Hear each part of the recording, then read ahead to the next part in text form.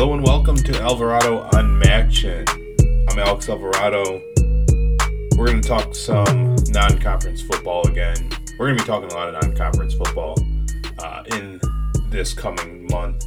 We're ending May. We're entering June. June's when we're going to focus more on the teams that we're going to watch our favorite MAC teams face off, mostly in September. I want to look at pretty much just a blog post I wrote, and I just kind of want to put it into audio thought form onto here, kind of explain my rankings on each MAC team based on how I feel like they're going to go up against their respective non-conference schedules.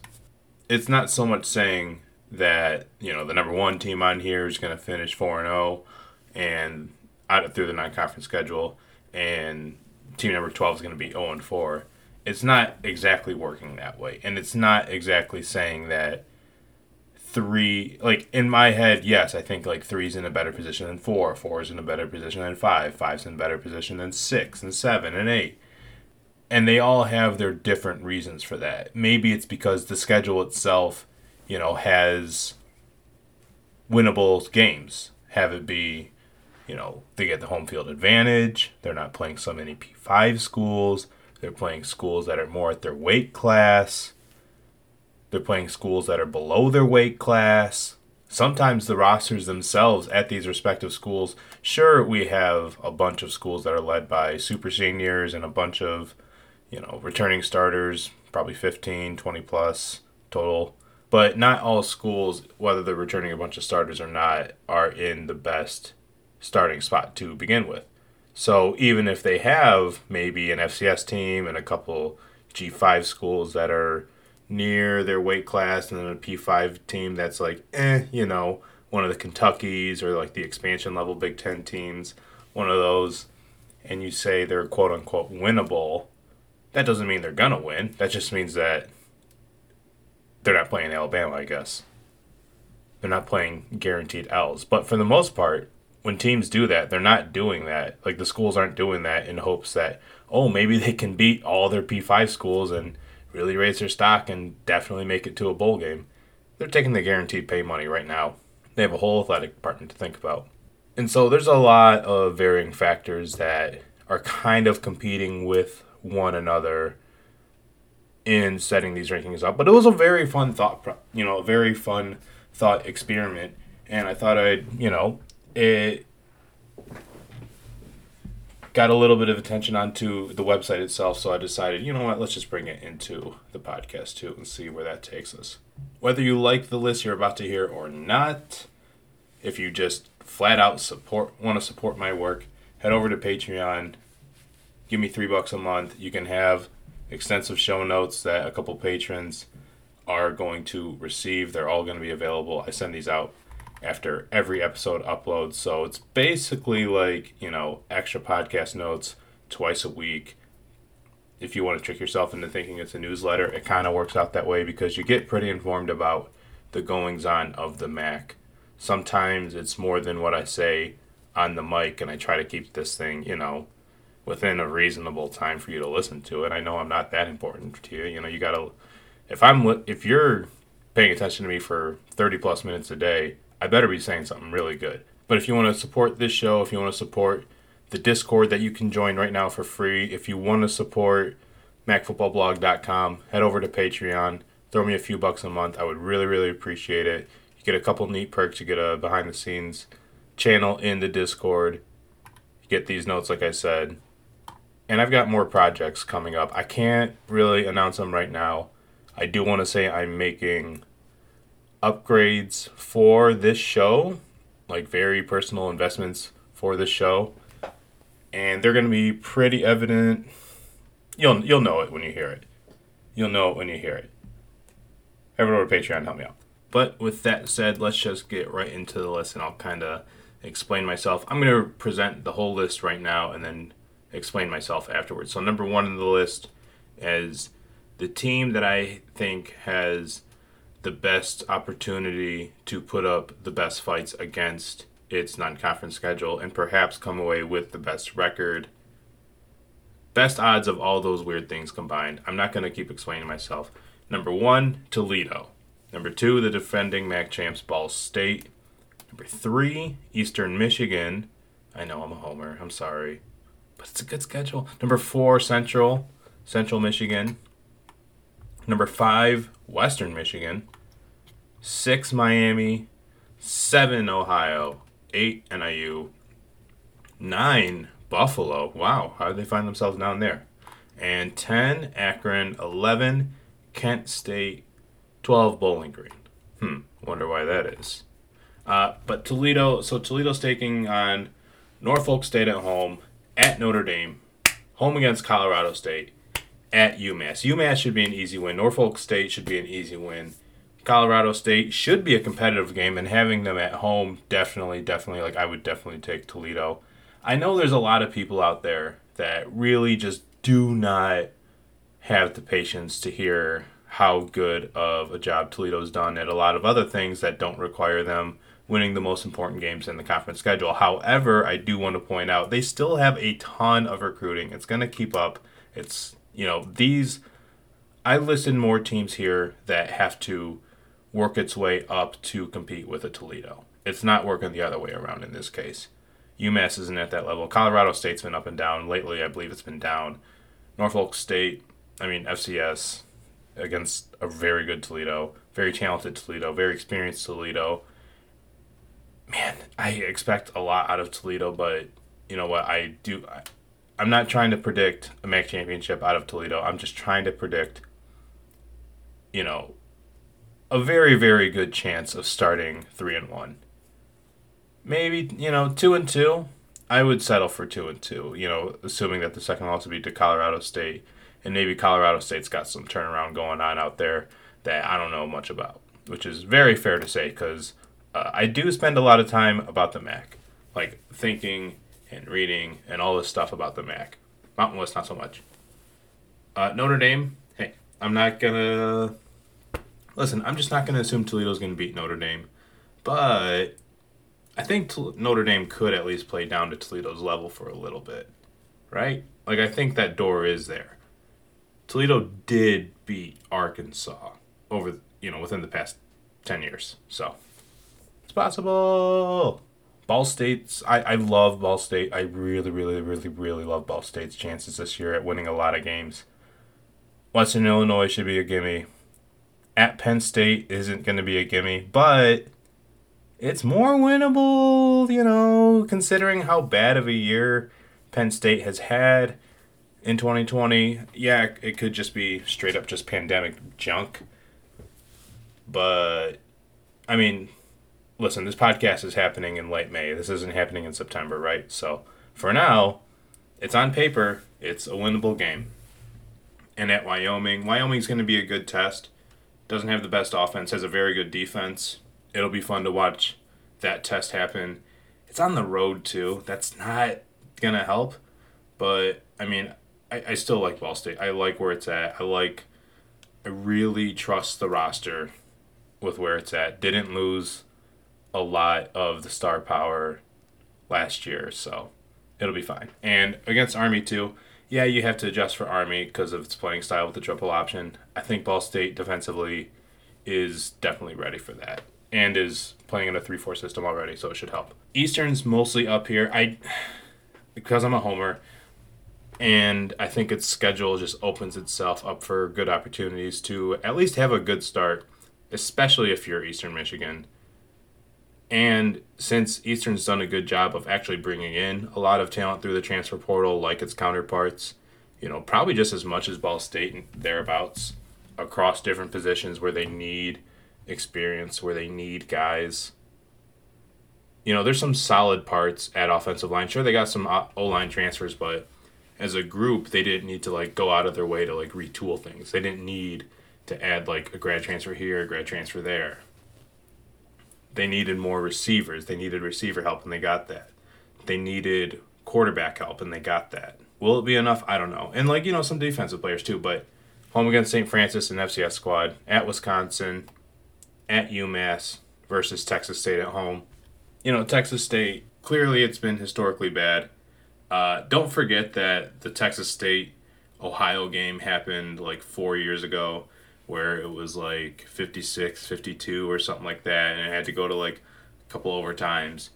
And that was, it's still the same program that people from these streets and these, niche Midwest regions that look at Texas State and they're like, yeah, you might be garbage because you've always been garbage. They're probably looking up north and saying, yeah, you're garbage because you've always been garbage.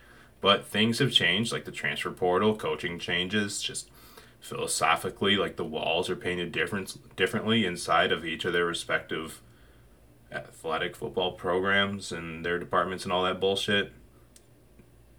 Things are changing for both programs. Things could definitely change for both in 2021.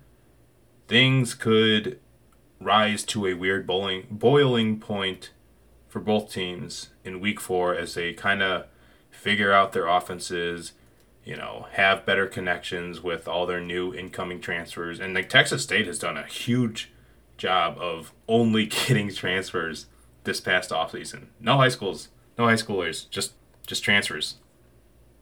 It is quite the strategy.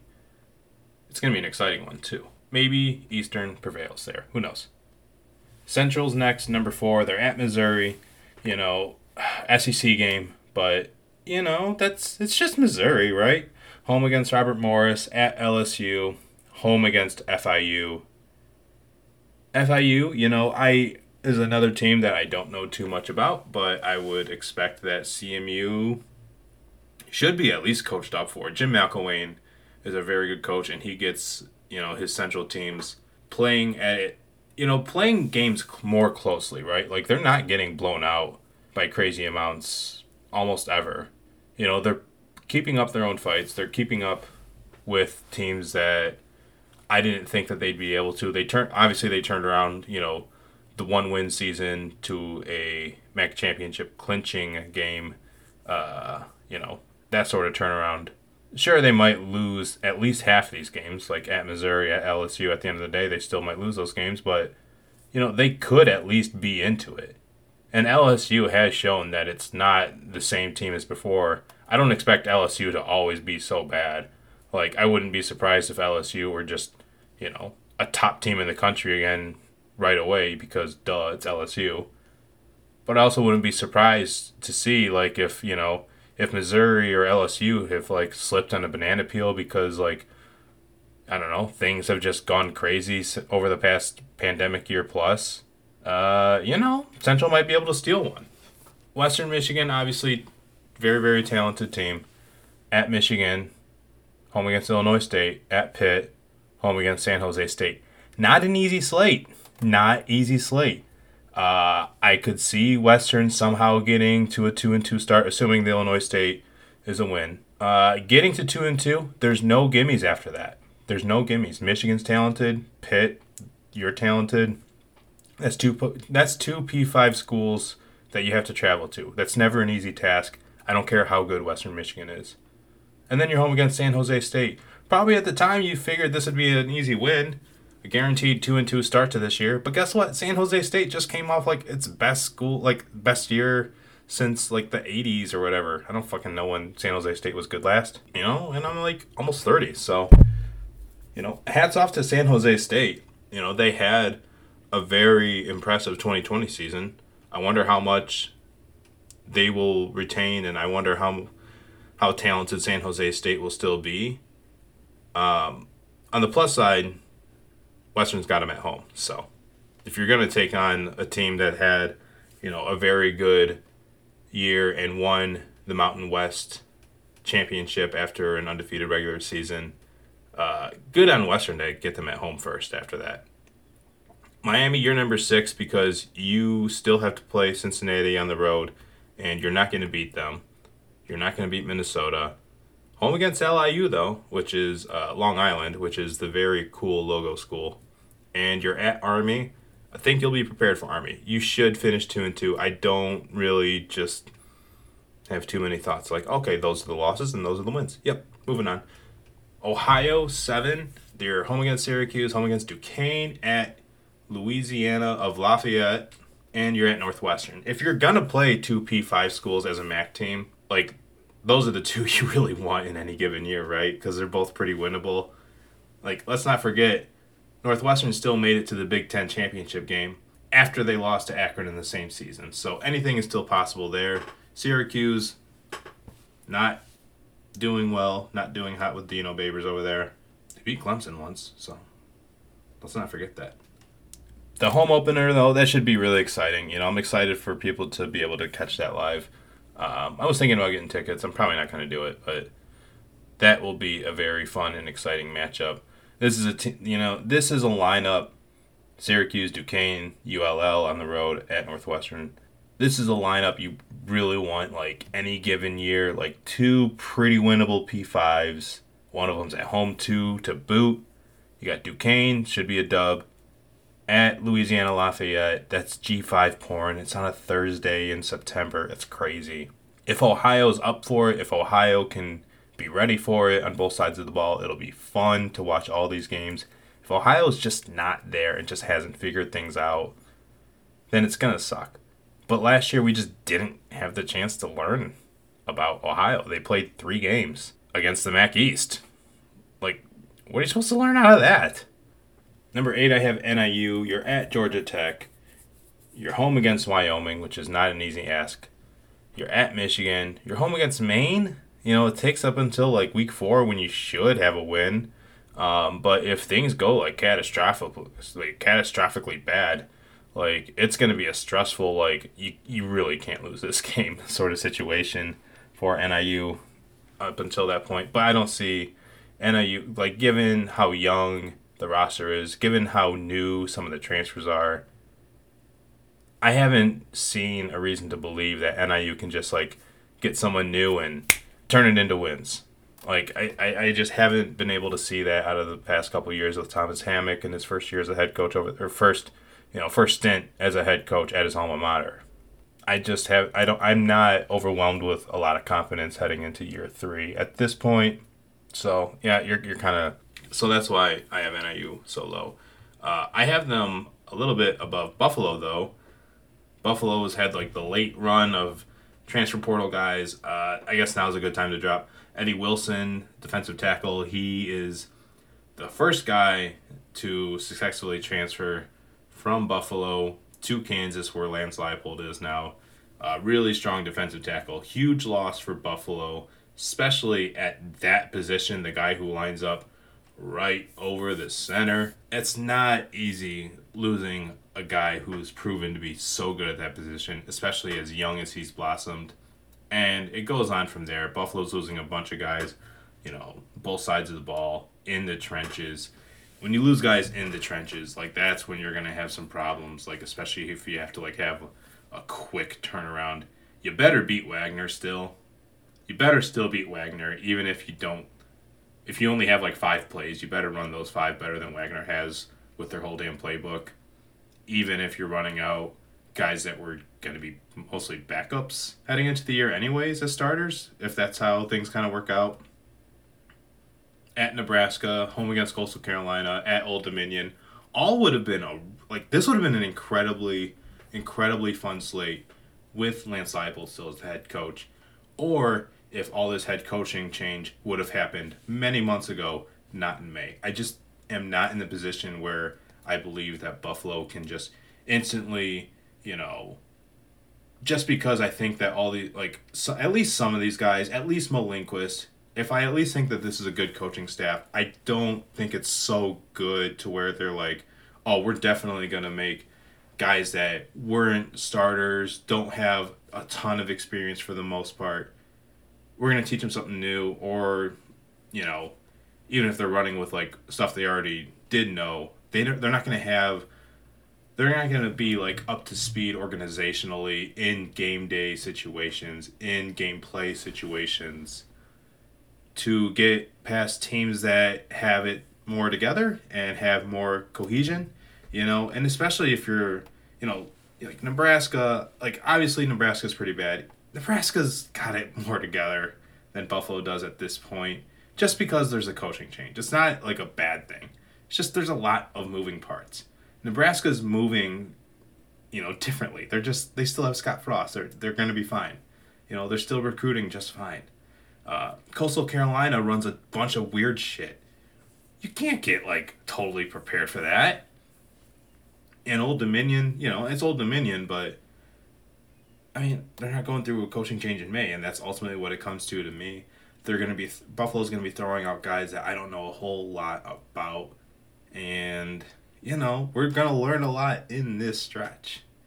If I can be impressed with the way they play at Nebraska, if I can be impressed, at some point early on, I would love to have them higher up on here, but right now, just all things considered, Buffalo just has to be a little bit lower than guys and teams that, aren't going through the same sort of struggle. Akron's 10, you're Akron, but you also play at Auburn. You play home against Temple, a team that you should be able to compete with. That's a team that, like, generally you want in your weight class, but I don't think that.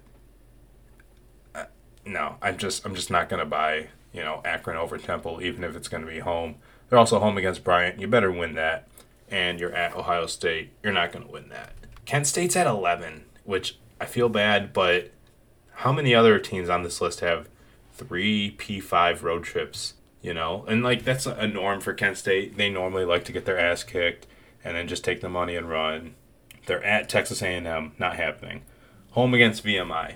This isn't the VMI of old. If you're thinking that this is the VMI team that, likes to win one game a year and they run the triple option still, I'm going to say it right here. They have a quarterback that reminds me of Brogan Roback, and they have a wide receiver who led the team with like 9 touchdowns in the spring season, something like that. He reminds me of Cody Thompson. So it's, VMI's pretty good. And they also made the FCS playoffs for whatever it's worth. At Iowa, at Maryland, they're not the best Big Ten teams, but they're still Iowa. They're still, a Maryland team led by Baby Tua.